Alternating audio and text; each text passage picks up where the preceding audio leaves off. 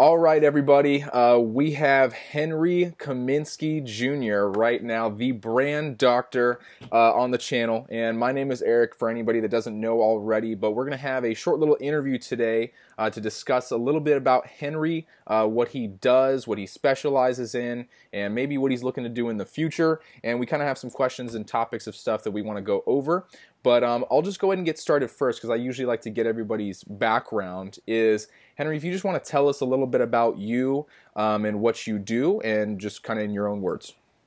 Absolutely. So I am a graphic designer by trade. I started a little one-man band graphic design business about 11 years ago, starting out doing designs for club flyers, right? The flyers that they used to stick on your car. Oh, wow. I used to design those.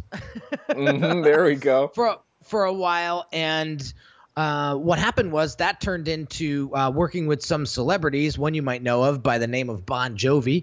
Nice. Started working with his brother, and then started working with him and his team on 2 of his world tours. So I did a bunch of branding and marketing design and collateral for John, and that morphed into more of a corporate role. And eventually, 11 years later, we've matured into a 13-person team, a small boutique branding agency now, which works on full brand development from conception to completion. Wow. Awesome. What a story. I actually had no idea about the Bon Jovi thing. That's pretty crazy. So with the club flyers, I wanted to ask is, when you started doing design and everything, because usually people's passion behind that is they want to put a lot of their art in front of people that want to see it, but they do have to start somewhere to make sure until they kind of get a little bit bigger. What made you want to get into like club flyers and everything, or what was your interest in that? All right, so let me take it back a sec. So I never went to school for graphic design. I taught myself. Mm-hmm. When I first got out of college, it was right around 9/11, and nobody was hiring. And so my uncle had some influence at a local hospital. Mm-hmm. He was the chairman of the board at the time. The Children's Hospital was named after him. So, you got to leverage your connections. Yep. And so what I did was I reached out to Uncle Joe and I said, Uncle Joe, could you help me, potentially get a job? And he had recommended the hospital. Now, I have no experience in the medical industry or, hospital setting. So, long story short, I got the job. It was very, very low paying, and it was intro level. Mm-hmm. I was literally cleaning coffee pots for half the day and checking people's insurance to make sure that they had insurance. That's funny. And what happened was, I always had this desire to help people. I always had a desire to create something out of my life, because when I was young, my mom, God rest her soul, always used to tell her girlfriends the story how I was a miracle baby, and then that it took 16 years for my parents to actually conceive a child. And as a young kid hearing that story, I thought, the birth process actually took 16 years and not 9 months. Yeah, exactly. Wow, man. Yeah, so there were some complications, and obviously medicine wasn't what it is today. And so I give my parents a lot of credit for trying for 16 consecutive years to try to have a child. And so what happened was, as medicine progressed, they were introduced to a doctor, and the doctor told them, we found the problem. It's going to take some minor surgery, but we're going to do it, and we're going to see what happens. And so my mother accepted, got the surgery, and I don't know if I'm not super religious, but on the day of the Immaculate Conception, for those Catholics out there, yours truly was conceived. There we go. Round of applause. So what happened was, fast forward, I was 2 years old. And my mom walks into my bedroom, and I was in the crib, blue in the face, unresponsive. And what happened was some sort of thing was happening inside of my body where I lost all the salt, and it was life-threatening. And so they rushed me to the hospital. Luckily, they were able to do what they needed to do to get me stable again. And when I hear that story being told over and over and over again as a kid, it was very, very like inspiring. And so I knew that I was put on this earth for a reason, and that I was going to make a difference, and I was going to do something to just, help people. Right. So fast forward back at the hospital, I am working my way up in the ranks. I was able to get my master's degree at the age of 22, started to apply for every director position, management position I could possibly get. And I finally landed a job in the Children's Hospital in the Sudden Infant Death Syndrome Center, which was a very, very serious department. And it was a very emotional department. And I was put in charge of raising money, so fundraising events, creating them and executing them, to raise money to help the families in the state of New Jersey that lost a baby to sudden infant death syndrome. And my position was unique because I was able to take that money that I raised and actually spend it. And so one of the fundraising events that I created was it was called Rock Out for a Reason, and it was in a nightclub because I was a big clubber back in the day. I'm not gonna lie. There you go. And one of my buddies was a club promoter, so he helped me get the venue established. But I reached out to Z100, one of the biggest radio stations in the country, out of New York, and cold turkey. I reached out to Danielle Monero on the morning show, and I asked her if she would be interested in sponsoring the event any which way possible. And she actually replied. It was a cold email. So cold calling and cold email still works, guys. Awesome. So she reached back and said, I would love to be part of this. Tell me what we could do, and I'll be happy to help you. So worked with her for a couple of months, and she came to the event. She brought us to the radio station and promoted it on the radio. It was a phenomenal event. And so we needed marketing material for it. So I went to my buddy Jerry, who was a graphic designer at the time. Now, mind you, Eric, I had no idea what graphic design was. And I sat down with him on a Sunday morning as his mom cooked spaghetti in the other room. And I watched him design these flyers, and I was like, whoa, this is incredible. Like, I need to learn this stuff because this is really, really – this got some legs to it. This really sparks my creativity. So we did the event. It was an awesome event, super successful. So I get back to the office. We raised like $20,000 for the event. It was really good. I go back to the office, and I'm scratching my head, and I'm going, how do I get the department to buy me the Photoshop program so that I can start designing these invitations and flyers in-house? And so long story short, I was able to do that. And I started creating all the in-house marketing materials for all my events. We did motorcycle charity runs, and we did dinner events. And so it was amazing, right? And so really started to pick up the graphic design skill. Then fast forward a couple years after that, the hospital goes into a downsizing phase, right? And so I started to feel the pinch. So what they were doing was they were taking half of my day and making me go to like secretarial position, and they were making me do all this admin work, right? And I was like, I got my master's degree. I got this little side hustle going on. Like, there's no way in hell I'm going to be filing papers for half the day. I could be out there making money. And at the time, I was probably making triple my salary that I was getting paid at the hospital. So at the end of the year, they gave me an option. They said, you could stay here. We'll keep your salary, but you're going to be doing administrative work 8 hours a day instead of 4. Or you can leave. And it was the scariest, most nail-biting part of my life because I was 27, and I told them I was going to go out on my own. And so I did. And the first year, I was working 20-hour days. I didn't even have a desk. I actually had a little bar in my one-bedroom apartment.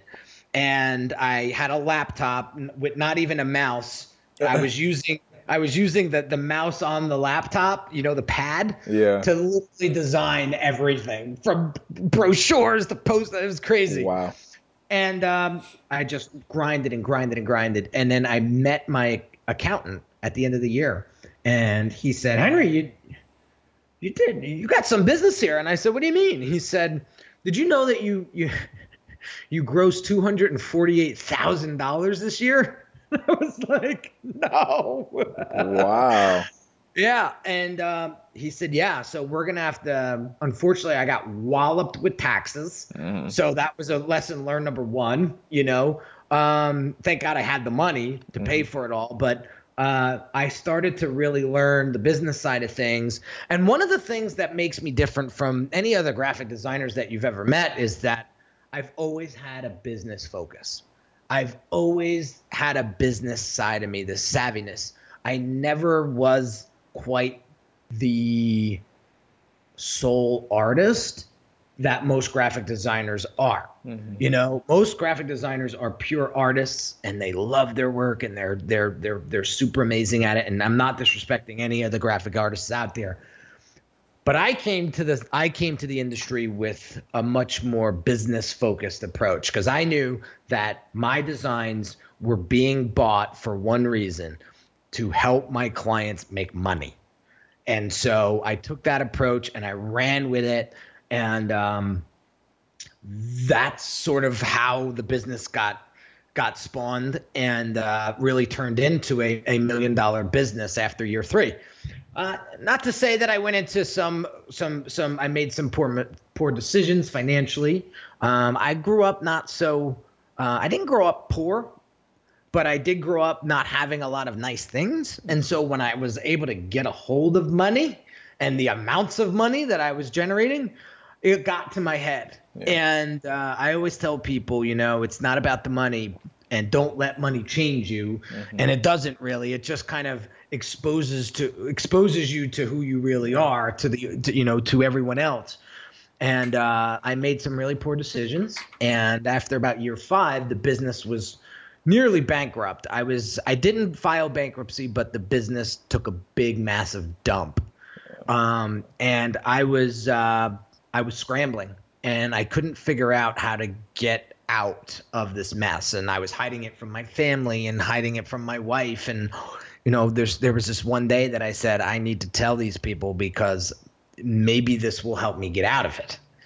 And so I went to my wife that day, and we were on the bed, and we were watching The Real Housewives of Orange County. and it was so ironic, Eric. I'm watching this show, and there's the wife and her husband, and they're out to lunch, and the husband says to the wife, "I'm bankrupt." And I just got goosebumps. I still get them to this day. And I said, this is a sign. I need to tell my wife now that we have a problem. And so I told her that things weren't good, that there was no money in the account, and I only had some cash stashed away, and we were basically living off of fumes. And she jumped off the bed, all 5 foot of her. She ran to the office, grabbed the laptop, jumps back into the bed, opens it up, and I was like, are we going to start looking for divorce attorneys, or are we going to start, right? And she looks at me and she was like, let's get to work. And I'll never forget that day. We sat for like 3-4 hours, and she helped me study my competitors and look for some coaching and look for anything that could possibly get me back on track. And so I met this individual by the name of Russell Brunson. I don't know if maybe some of your audience members may know him, and started listening to his podcast. And I finally got enough chops to reach out to him. And I said, dude, I really need your help. So I was talking to a salesperson, and they were like, well, to hang out with him, it's like $25,000. And I was like, oh, I don't even have any money in my account. But what else? What are some of my options? And so at the time, there was a $10,000 coaching program that he was running, and I had a choice to make. I said, either I don't do anything and continue to flounder, or I put this on a credit card and say to myself, it's not when this works, or I should say, it's not if this works, it's when this works. I will be on top again. And that was the attitude. So I put it down on a credit card, jumped on a call at Russell, and I tell you, what you focus on is what comes to fruition. Yep. So the first day I get on a call with Russell, he hires me on the spot to help him with his first book launch. It's like $6,000. He hired me. Wow. On the spot. Yeah. And so I made like 60% of my investment back in his program. And Cool. so I worked with him closely, learned a lot from him, from servicing him, and I learned a lot from his coaching program. And then about a year later, he said, dude, ClickFunnels is taking off. I really need somebody to help brand it. You're the guy. Would you be interested? And for the next 2.5 years, him and I worked together, and me and my team branded ClickFunnels. And Wow. yeah, and so that, and then made my money back within about 6 weeks. And then with about 18 months later, we generated over 500 grand in revenue. And Wow. yeah, so just giving you the story, the backstory of how this whole thing came about. And then, you know, as I matured and became more of a brand strategist, because I realized that it was the strategy, it was my thinking that my clients really wanted. Like any Tom, Dick, and Harry can design a website and Facebook ads and all of that now. But the strategic part of it all is where I deliver the most value. And so what I did was I always had a vision of building a team. I always had this vision of like sort of the Gary Vaynerchuk office on the 80th floor, you know, in the city. And then I realized how much that cost. Yeah. And I was like, yeah, no, that's not going to happen. So I said, what's the next best thing? Well, let's develop the team virtually. And so developed a 13-person staff on 4 different continents. And we meet every week. We have town hall meetings. So Unique Designs is I've created this family. Yep. And this business supports 13 families across the globe on 4 different continents. And so I'm proud to be of that. And, you know, it's really gotten me to the next level in my career. Awesome. Wow. That was a pretty crazy story. Like I knew the part about Russell a little bit, but like some of the other stuff, yeah, I just wasn't aware of. And that's pretty crazy, because I bet some of the people listening right now, you know, have excuses or things that they're thinking about, like, oh, I can't do this because, but when they hear a story like that, it's like, you know, if you could do it, then it's like, for sure, other people that are probably not in as bad as situations as that can definitely get out of it. So I'm glad that, you know, you're good right now, and that's pretty awesome that, you know, you're supporting those 13 families. Now, as far kind of transitioning into a little bit more of what you do, kind of like the present, the thing that I noticed, because I'm a marketer myself, or kind of do similar things to what you're doing, and before I ask some of the following questions, because it kind of goes into that, but when I try to explain to business owners the difference between, you know, advertising and marketing versus branding, you know what I mean? Because like marketing is usually like direct customers, and branding is kind of long term. What do you think would be the best way to explain to people the difference between that and why they need to do both? You know what I mean? Or like what makes branding ultimately important? Well, branding is that gut feeling that people get when they interact with you and your business. It's how they feel after they part from you. And if you're not building that, then your marketing will fall flat. You know, marketing is simply flirting with your audience. Branding is what you stand for.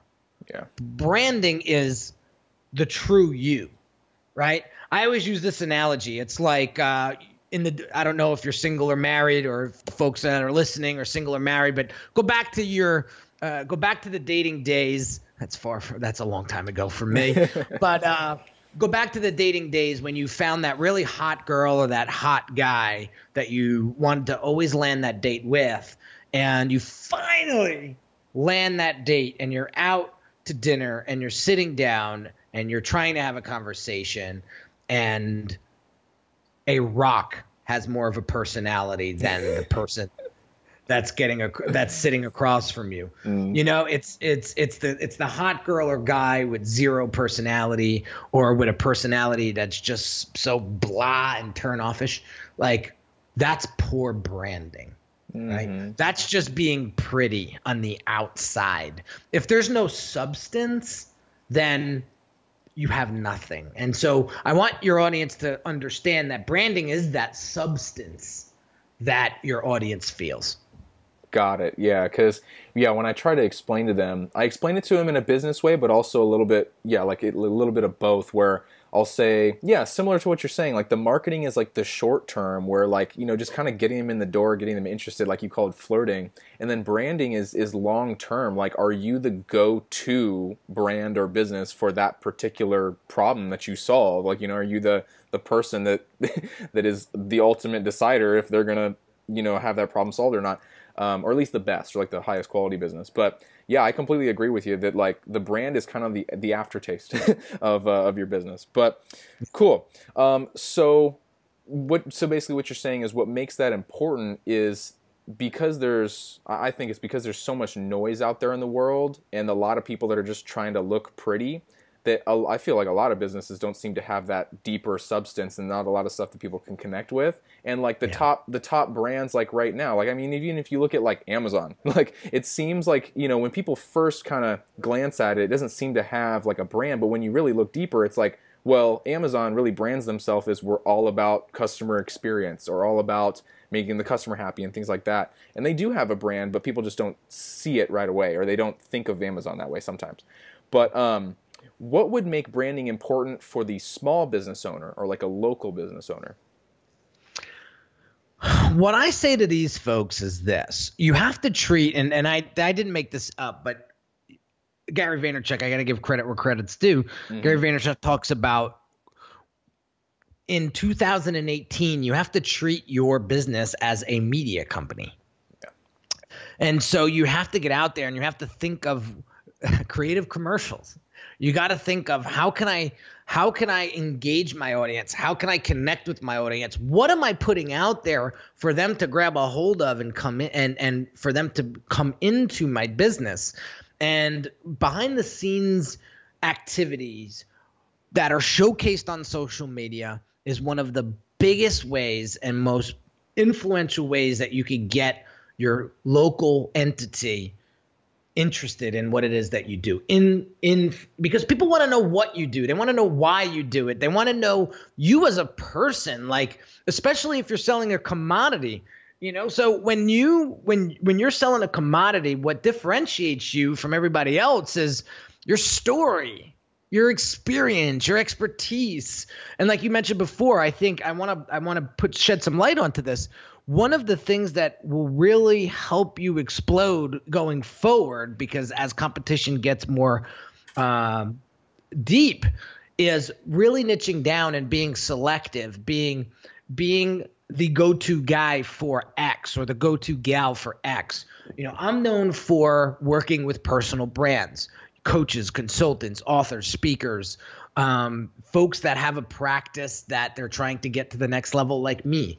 And I can service those folks with my eyes closed, because it is like doing it all over again for someone else. Like I've done it. I've made all the mistakes. Like I know what works. I know what doesn't work. Right.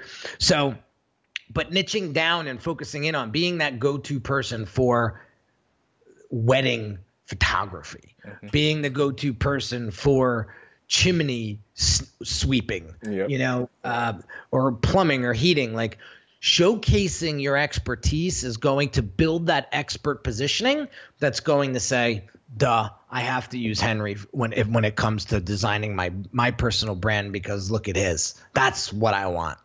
Exactly. And yeah, like you said, because it's because the internet allows more competition, like, and the barrier to entry is so low. It's like, to really impact people nowadays to want to do business with you is a lot harder, because it has to be this more long-term strategy where you're just constantly in front of them and reminding them of your business. And then after a while, they're just like, well, I guess this is the go-to person. Let me try them out. And then they do, and they understand why you're the expert after you, like you said, give all that content or all that value up front. So very good. And then if you had basically a simple strategy for either local businesses or also kind of like medium businesses, not quite corporate level because that's kind of a different game, but small and medium businesses, what's the best way? I mean, you sort of, answered already, but what's the best way that they can leverage social media to go ahead and do exactly what you just said? There's a ton of ways. There's a ton of ways. One of the ways that works really, really well these days is focusing in on engaging your audience. And there's a ton of ways you could do that, and I can help, and I'll give you some examples. So one of the things that I get a lot of questions on is, how do I grow my Instagram?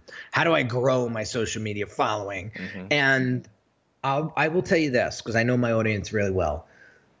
Your audience wants to be talked with. They don't want to be talked at, okay? They want to be engaged.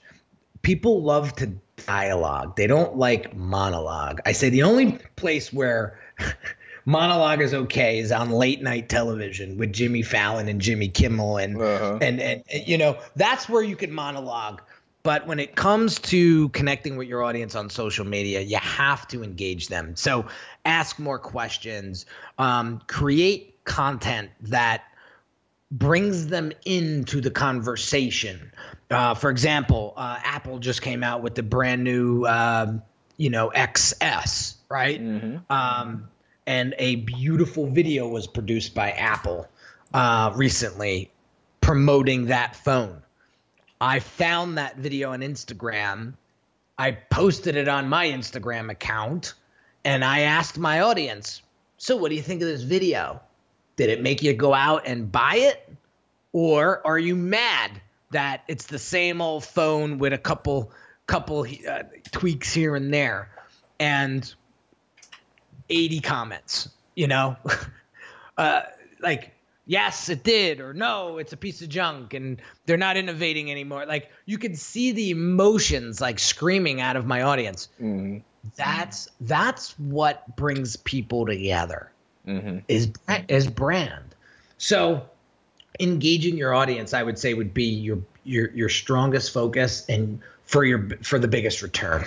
Yeah, and I feel like they want to be a part of the business. Like because everything is so like mission and impact driven nowadays with business, it's like people want to feel like they're a part of that. Like if you're a business owner that has some type of ultimate goal in mind that's not just about money, like you have to make your clients or your customers see that, and then because they're purchasing from you, they're automatically kind of a part of that. So I like what you're saying, where like when you engage them, they get to feel like they actually almost are like an employee of your business, but are paying you at the same time. They get to help everybody out. So that's good. Listen, there's nothing more rewarding. There's nothing that makes someone feel good about themselves or significant about themselves is reaching out to an influencer like myself and actually getting a response. There's so many people out there that grow these massive followings on Instagram or social media. They let it get to their heads, and now they think they're like better than everybody else. Yeah. And that is the quickest way to kill your brand's reputation. And so, when I make it a point, and I know there will come a point where I won't be able to get back to everybody, but I carve out a little chunk of my day each day to respond. And you got to see the DMs that I get, Never thought you would respond. Thank you so much. Can I send you some product as a thank you? My wife's like, what are these boxes called? It was amazing. Like I don't know if you can see it behind me. I don't think you can, but there was a girl on Instagram that sent me a wine container, like a wine holder made out of wood, and it was branded, like you could tell it was like burnt into the wood. It said glass always half full. And she wrote this beautiful letter, and it was inside the box. And I showed my wife, I was like crying, and that's the impact. Like that's what it's all about. And I told you about my story before. I feel like I've been put on this earth for a reason, And not to get all woo woo or spiritual or religious on you, but we're only here for X amount of time. And I want to leave an impact. I want to leave something behind that will last way longer than me. And now that I have a 1-year-old son, that has changed my entire life and my purpose and all of that. And so, I just want him to take everything that I have inside of me and do good with it. Yeah. Good. I like that. Very nice. So the next thing that I was wondering is, because you deal with, like coaches and consultants and people that have a personal brand, because like I kind of said before, is there's a lot of noise and there's a lot of people that are trying to do the same thing and they all look the same. How do you said how you differentiate yourself, but sometimes either business owners or people don't fully see it right away. So if you have some type of paid product or paid service, how do you make sure that the audience or your customers or anything understand that you're worth like that value? You know what I mean? Of you're worth paying whatever that amount is because you're different.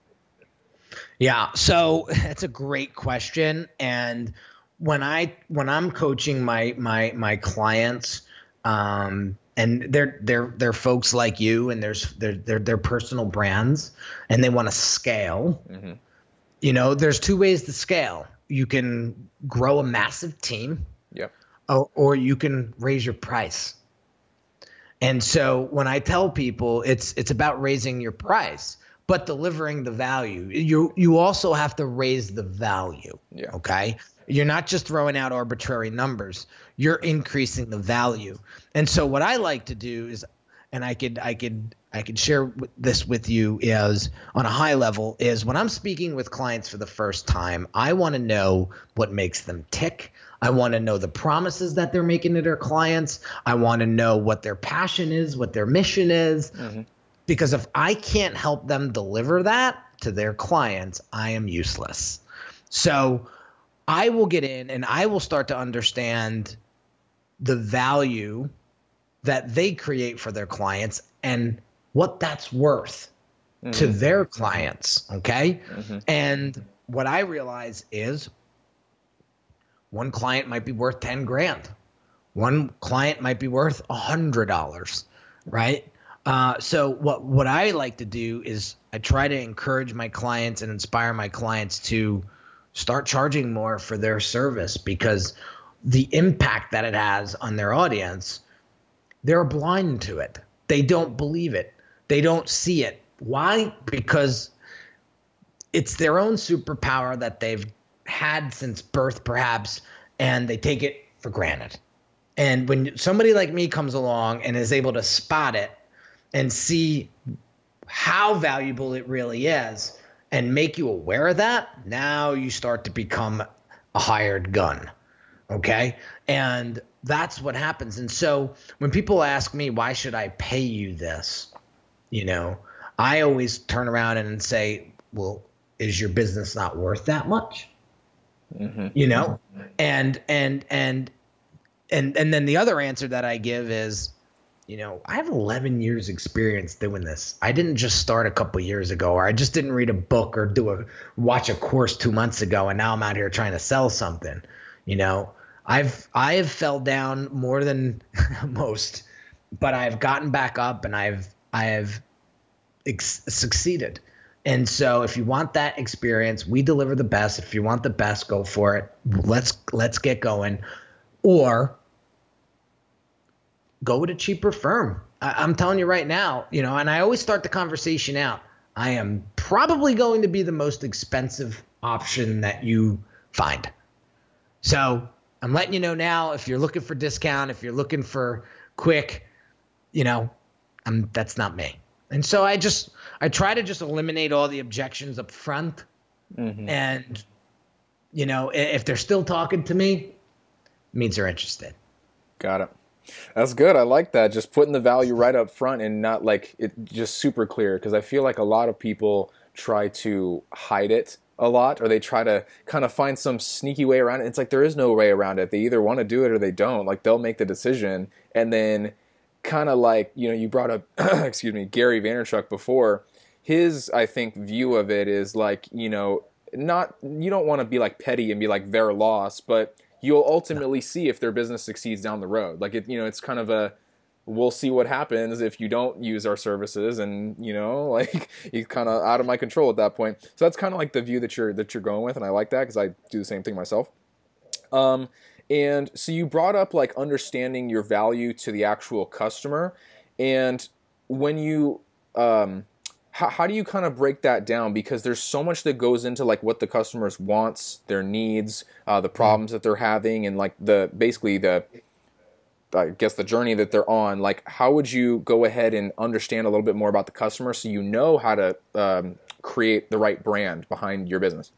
Yeah. So I have sort of a qualifier that I have anybody who wants to work with me go through prior to working with me. It's called the branding breakthrough, and it's about a 60-minute call, and it costs money. It's not free. Mm-hmm. And I walk them through a series of very, very strategic questions, and it uncovers a tremendous amount of data for me. I call it the branding breakthrough, is because every time I bring somebody through that call, they say to me, "Oh my God, the clarity and focus is here. Wow, thank you. How do we take this to the next level?" And so when I go through those calls, they are blown away. And I really get a good sense of whether or not that client's going to be a good fit. And I really start to understand where their true challenges are, because 99.9% of the clients that come through that come self-diagnosed. I need a new website. Well, why do you need a new website? Well, because my brother-in-law said it's ugly.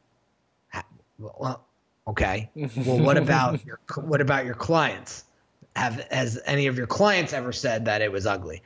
Well, no. So why do you think changing your website is going to bring, right? So I want to get down to the bottom of it. And 9 times out of 10, it's a branding issue. There is a message to market mismatch.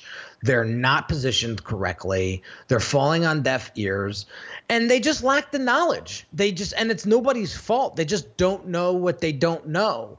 And when I come in and see things from a 30,000-foot view and give them a completely different outside perspective, they're like, whoa, because we all have blind spots in our business.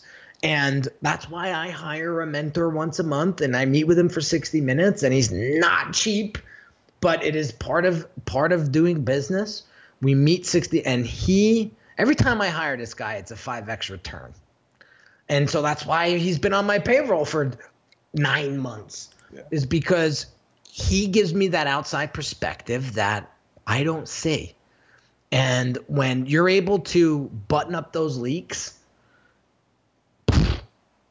it's like throwing a gasoline tank on a raging fire. Exactly. Like, just to give a personal experience of literally that happened like yesterday. I was talking with one of my clients, and they're a lawyer. And when I went through, like, I just did some quick research on them before the call, or like the little strategy call. And what I found was it was close to impossible to try and find their business online. Like the correct phone number, the correct address, even their name was messed up. They didn't have a logo. They didn't even really have anything. Like, it was just completely, and their whole entire business was based off of referrals, which is okay, but like eventually it's not sustainable. Exactly. You can't just have like one leg. So I told them, and I just like pulled it up on my screen, and I was like, when I type in your name, you are nowhere to be found. And he has like a pretty semi-unique name. So I'm like, it's not like John Smith, you know what I mean? So I was like, we need to do something about this. So we're looking into, exactly what he wants to go forward with, but that's exactly what you just said. Now, when you're building your brand, there's a couple things that, like you just said, you kind of need to ask yourself of like, what value do they bring you to the marketplace? What makes you an expert in all these things? But what are the top questions that a person wanting to build a brand should ask themselves to at least do the preparation and the foundation work before going to someone like you or me? Yeah. So here's the question. Here's the 4 that I challenge them with every time. So one is, who are you? Who are you? And I got this from Marty Neumeier. He the best way to find out who you really are is to sit down and write your own obituary. Write your own obituary. Interesting. So who are you? What business are you really in? Okay. So when I sat down and I realized I'm not really in the design and branding business anymore, I'm in the risk mitigation business, because people come to me and say, I know you got the experience. And I know you could get this done quickly. What's it going to cost? Okay. So risk mitigation, they don't want to go to those funnel experts and come to find out that after 6 months, they still don't have a funnel. It doesn't work. They're 18 grand deep and they have nothing to show for it. Right. I wish I had a dollar for every time somebody came to me and told me that story. Right. So what business are you really in? So risk mitigation and confidence building. When I can create confidence within my client, so they look in the mirror every day and realize how badass they really are, that increases their sales. It increases their engagement on social media. It elevates their entire business and their entire life. So I'm in the confidence building business and I'm in the risk mitigation business. So what business are you really in? You're not just selling widgets. Yeah. Okay. The next question is, what makes you so special? What is your point of differentiation?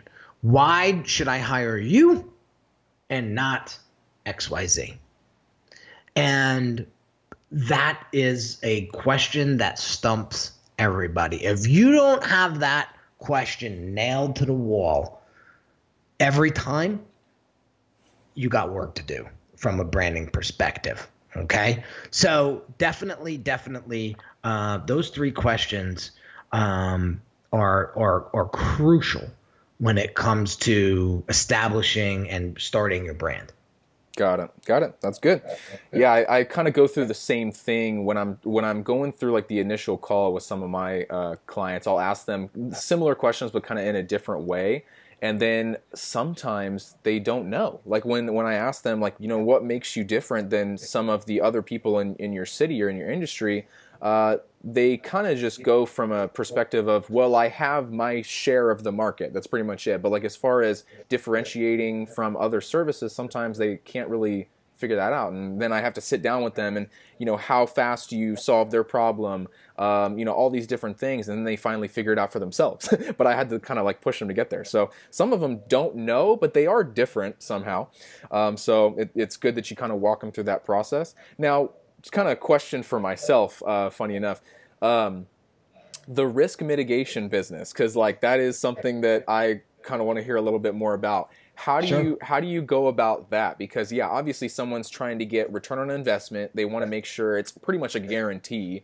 But it's I mean, you can provide guarantees in our business, but you don't want to, just in case something happens. You know what I mean? Like that's unforeseen. So how do you go about just that risk mitigation part? Okay, well, first and foremost, let me address the guarantee situation. So I don't guarantee anything. There's too many variables at stake when it comes to this stuff, right? So, but the one thing I shouldn't say I don't guarantee everything. I don't guarantee like big projects. Why? Because I don't know how it will be marketed. I don't know what will happen after I develop everything, right? Yeah. But I do guarantee professionalism. I do guarantee customer satisfaction.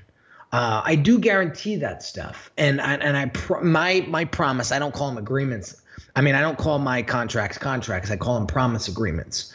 And I put it all in writing. This is what I promise to deliver.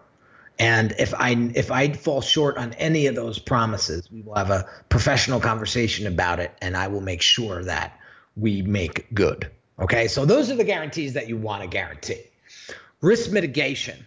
When you are mitigating risk, okay, you have to discount for uncertainty. That's how I develop my price, okay? So if somebody says to me, my clients, I want to make $100,000 this year. Great. What percentage of investment do you want to put towards that 100K for you to get there. Okay. I always say, if you could take out an insurance policy to get you that 100K, how much percentage would you invest in it? Yeah. Right. And I get great numbers, 10%, 20%, 30%. And this is great because they're telling me their price now. Okay. Mm-hmm. So the folks that say 30%, they're willing to invest 30 grand to make 100. Mm-hmm. Would you do that deal? Yeah. I would. Yeah. So I let them. So what I typically do is I say, listen, we're not in business to break even.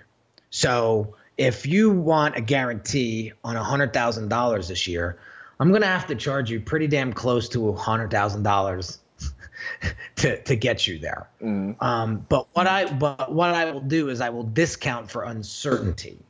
So what does that look like? And so typically it's a 10%. People like to that's a nice round number, and it's easy to do the math. Are you willing to invest 10% of that mm-hmm. to see this goal reach its destiny? And they say, yeah.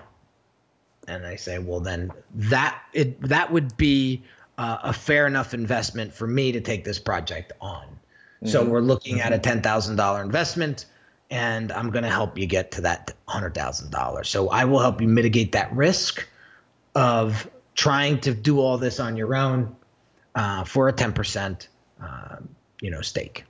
Got it. Okay, that makes sense. That's actually a pretty good pricing strategy. I like that. I try to ask, a little bit more about similar question of, how much are you willing to go ahead and put towards the budget of like trying to get more clients or get more business, and then they just let me know kind of like what they're willing to do. If a person is an expert in whatever they're doing, but as far as online is concerned, nobody knows it yet. How do they go ahead and market themselves as an expert or build credibility and authority relatively quickly? Because if you are an expert, truly, like honestly, you do want to make sure that you do it as quick as possible, just so that when you go to clients, you can actually prove that you're an expert, right? So, that's it. So because people always ask, like, how can I go ahead and do that quick? So what would be your response to that? So case studies first and foremost, showcasing your expertise. I always say people, back in college, I grew up in I'm sorry, not college, but high school. I was blessed to go to a very multicultural high school, and I was one of 50 white kids in my whole school. And we used to play around with each other, and we called it hack. So we would hack on each other, right?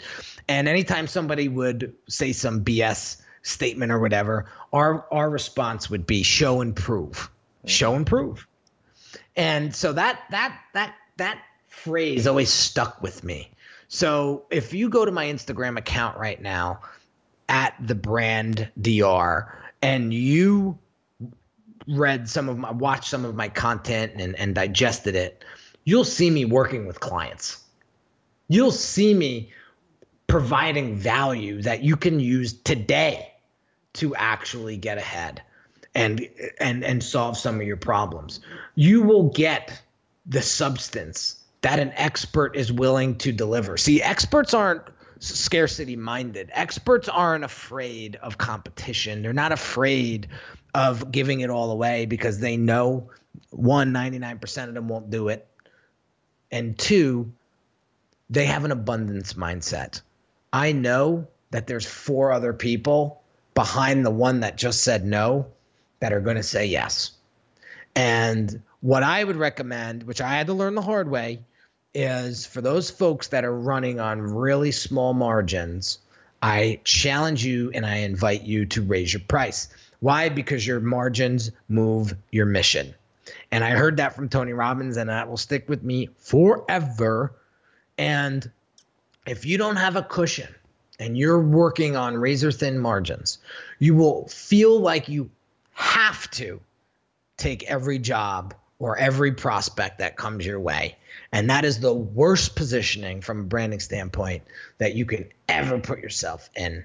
And so you want to have I've heard people call it FU money. I've heard people call it keep your lights on money, whatever you want to call it, call it. I like the FU one. It has a little bit more impact, And so now, when I look at my bank account, the next job that doesn't happen, or they're trying to nickel and dime me, I don't think we're a good fit, guys. Good luck. And I'm out. I don't got time for that. I want clients that are willing, ready, and able to invest. They understand the value that I'm providing. They know that they need to spend money to make money. They know that they're busy doing other things that they're really good at. And they know that they don't know everything and that they're hiring me for my expertise. Those are the folks that get the best results because why? They trust who they hire and they hire who they trust. And those guys win all day long after they graduate my program. Yeah, I feel like the people that succeed the most in this type of stuff, winners always seek help, but they don't do it from a weak place. They just know that they're not specialized in that. Like if they're a realtor, they're good at selling houses. They might not be good at Facebook ads or, whatever else. And they're willing to admit that. And they're not trying to be an expert in everything, which allows them more mental clarity and mental RAM to go ahead and do what they do best. So I like that too. Let's see here. So you talk about sometimes that you have a couple marketing strategies that will convert direct people that follow you on Instagram and follow you on Facebook or YouTube or anything like that into clients. Now, I'm guessing it's most likely after they've seen some of your content for a while and maybe seen some case studies or testimonials, but because people, business owners always want to know return on investment, right? So like if I have this many followers or whatever that are quality, how do I convert them to cash? So what's your answer to that? Well, you have to nurture the relationship. Mm-hmm. You have to, if you want a $50,000 deal to go down, you better have a $50,000 relationship established. Mm-hmm. That's the way I look at it. And so it all starts with relationships. I had a podcast guest on my show. His clients are Phil Simms, Howie Long, Boomer Esiason. Wow. And he, told me a great story about how, when he was starting his firm, he couldn't make payroll, and there was times where he couldn't make payroll. And if he hadn't established the relationships with his clients that he did, he wouldn't have been able to ask for them to give them an advance. Right. Mm-hmm. He wouldn't have that leverage. He wouldn't have that ability. And so I always say that if you want, focus on the relationship first and the business second. And it sounds sort of counterintuitive, but man, let me tell you, it goes a long way. So, if you want a bulletproof marketing strategy, it's be a giver, not a taker. Mm-hmm. Got it. Cool. Yeah, no, I think that's where content marketing and pretty much just marketing in general is in 2018 and 2019 and so on, is because there's so much content, so much noise and everything like that. People are looking for the people that are willing to give first, because that's the differentiator that a lot of people can't, they can't see that if they give a little bit first, then they're allowed to take some later. You know what I mean? Too many business owners or too many just people in general are trying to take first, and it's like, well, would you respond to that sort of strategy? Probably not. So it's like, what would you respond to if you're a person that knows nothing? I just keep using the realtors example, but if you're a first-time home buyer, you'd probably want to watch a video about 10 things to look for when you're buying a home, and then have a guy at the end tell you, hey, I can help you with this, rather than, do you want to buy a house from me or whatever. It's like, it's just, there's not enough, like you said, nurturing of the relationship there. Another kind of random question that popped in my head from a little bit earlier, for the ClickFunnels branding, because they do have a very distinct branding. It's very clear kind of what their aesthetic looks like and everything.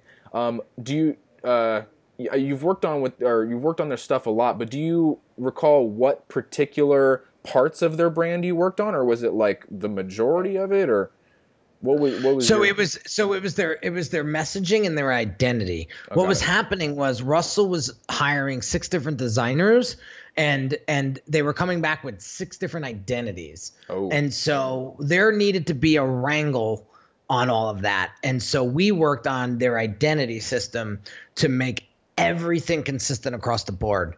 And so when you went to a blog, when you went to an ad, when you went to, the site, right? There was a consistency there, Okay.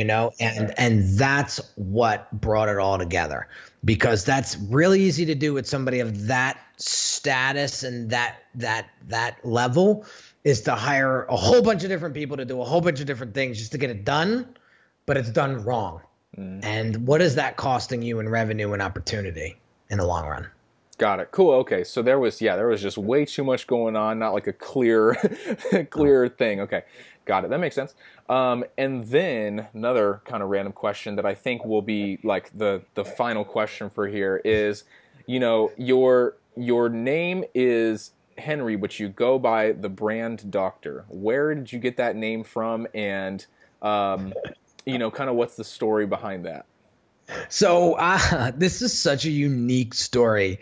And so I was in one of Frank Kern's masterminds a long time ago, and I met somebody in a Facebook group, and this guy really knew his stuff when it came to branding. He was in the vape industry, and he took a business in 1 year from 0 to 1 billion with a B. He was featured in Rolling Stone magazine. He was a big name in the industry. And it was funny, I never met the guy face to face. I never met the guy in person. And he took a liking to me on social media. He would reach out to me every day on a PM, and he would say, I love that video you came out with. Why don't you try this? He would write these long dissertations, and and this was before my podcast came out. And he was like, dude, you are such a killer expert in this stuff. You don't even know it. So he was sort of like so I called him the mystery mentor. I just want to get that out.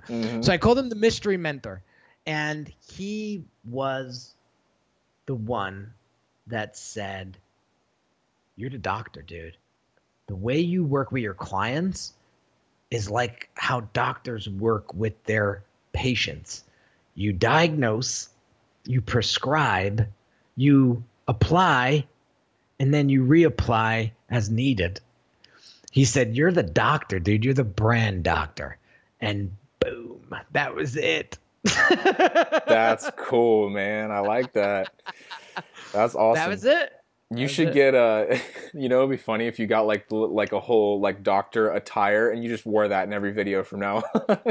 That'd be hilarious. So it's funny. I'm actually, I actually pulled the trigger on a digital billboard massive campaign over the next 90 days in a very affluent section of New Jersey. And we're going to have so much fun with it, because I see so many people using digital advertising wrong. They're trying to put a full page ad on a billboard or on a digital sign, and nobody's reading it. It's a cluster, right?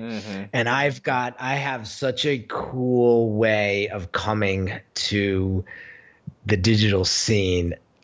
I'm just hoping people don't swerve off the road and crash, because it's being so savvy in the marketing space and in the branding space, and being able to leverage these digital billboards, because they're cheap now.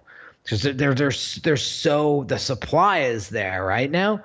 So being able to leverage digital advertising in the next 90 days, the way I'm going to do it, is going to be crazy. So I'm super excited to see how the audience reacts. So nice. Okay. So a little mystery there. I like that. And then you're going to have to put up a thing on Instagram of your first billboard that you got. And hopefully it's not a video with a bunch of like cars swerving off the road in the background. I'm just kidding. Oh, God. But that I'm like, what I'm imagining is just like, not the billboard, but just like a separate ad that would almost be like a parody, where like you're like the brand doctor, but like it's almost like cheesy on purpose. Like it's just like this whole thing. It would be super funny. Wow. But yeah. Well, I already have. I'll give you one ad. So the one ad is actually going to say, "Who wears it better, me or Pitbull?" Oh, I see it. That's funny. That's hilarious. Oh man. And then yeah, you got to make sure that you have like the text box, and it's got to say like Dale or like Mr. Worldwide or something, something like that. That's gonna be great, man. I like that. Yeah. I haven't found a lot of like online entrepreneurs kind of going to, because I completely escapes my mind sometimes that there are like billboards that are digital, like where you can like change what's on them, and you can have multiple people on one billboard now. So that's pretty cool. But yeah, I haven't seen a lot of online entrepreneurs doing that. So that's going to be different. I like it. But yeah, so we got through a ton of information. I appreciate you giving tons of value on here. I just wanted to ask, because we're wrapping up, was there anything else that you wanted to touch on, or just talk about, or any last words for the audience, basically? Sure. So if anybody's interested in the branding breakthrough, they could go to my website, uniquedesignswithaz.net, and book a branding breakthrough session with me. And just remember, guys, at the end of the day, you got to remember a couple things. And I wear this bracelet. I know the podcasters can't see it, but maybe the video people will. I got this bracelet from a friend of mine about 3 years ago, and I never took it off since. And it says, "Remember why you started." And so the biggest thing that I would encourage you guys to all do growing your business in 2018 and beyond is to remember why you started, and remember why you created this brand and this business in the first place. And I challenge you and I invite you to share that message with your audience. That will be the glue, and that will be the magnetic attraction, and will bring everybody to you and to your business. So I encourage you guys to do that. Got it. And then one thing I do want to touch on that, just like in addition to, is when you do craft your message, make sure it's not all about you. You know what I mean? Like it's got to be it can't just be, well, I wanted to start this business to make money. Like it can't be something like that.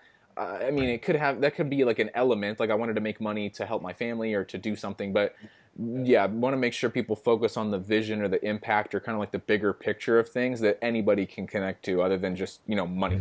So I like that a lot. But yeah, Henry, I really appreciate you coming on. Yeah, like he said, go ahead and check out his website, all the social media. He puts out lots of content that is very valuable and very helpful on the daily, especially on Instagram.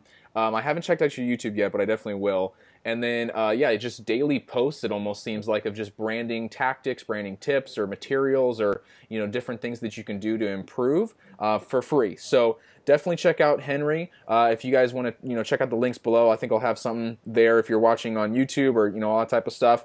But yeah, like I said, Henry, I really appreciate you coming on. And then, yeah, if there's nothing else to hit on, then we are pretty much good to go. And appreciate all the listeners listening as well. Hope you guys got a lot of value out of this. And other than that, I think me and Henry are done with this awesome conversation that we had. Thanks, Eric, for having me and reaching out and bringing me on board. No problem, man. And then, yeah, when this video is done, I'll go ahead and send everything over to you so you guys can check it out on his channel as well. The cool part about his channel is he's going to have probably a lot more fancy graphics than I will. Lots of cool transitions, and his production team's going to go cool stuff. Me, probably just going to keep it pretty simple because I like to focus on the content stuff. But yeah, so definitely check out his channel and everything. But other than that, Henry, I will talk to you later. And hopefully everything goes well for the rest of the year and you have a great 2018. Likewise, my friend. Thank you. No problem. See ya.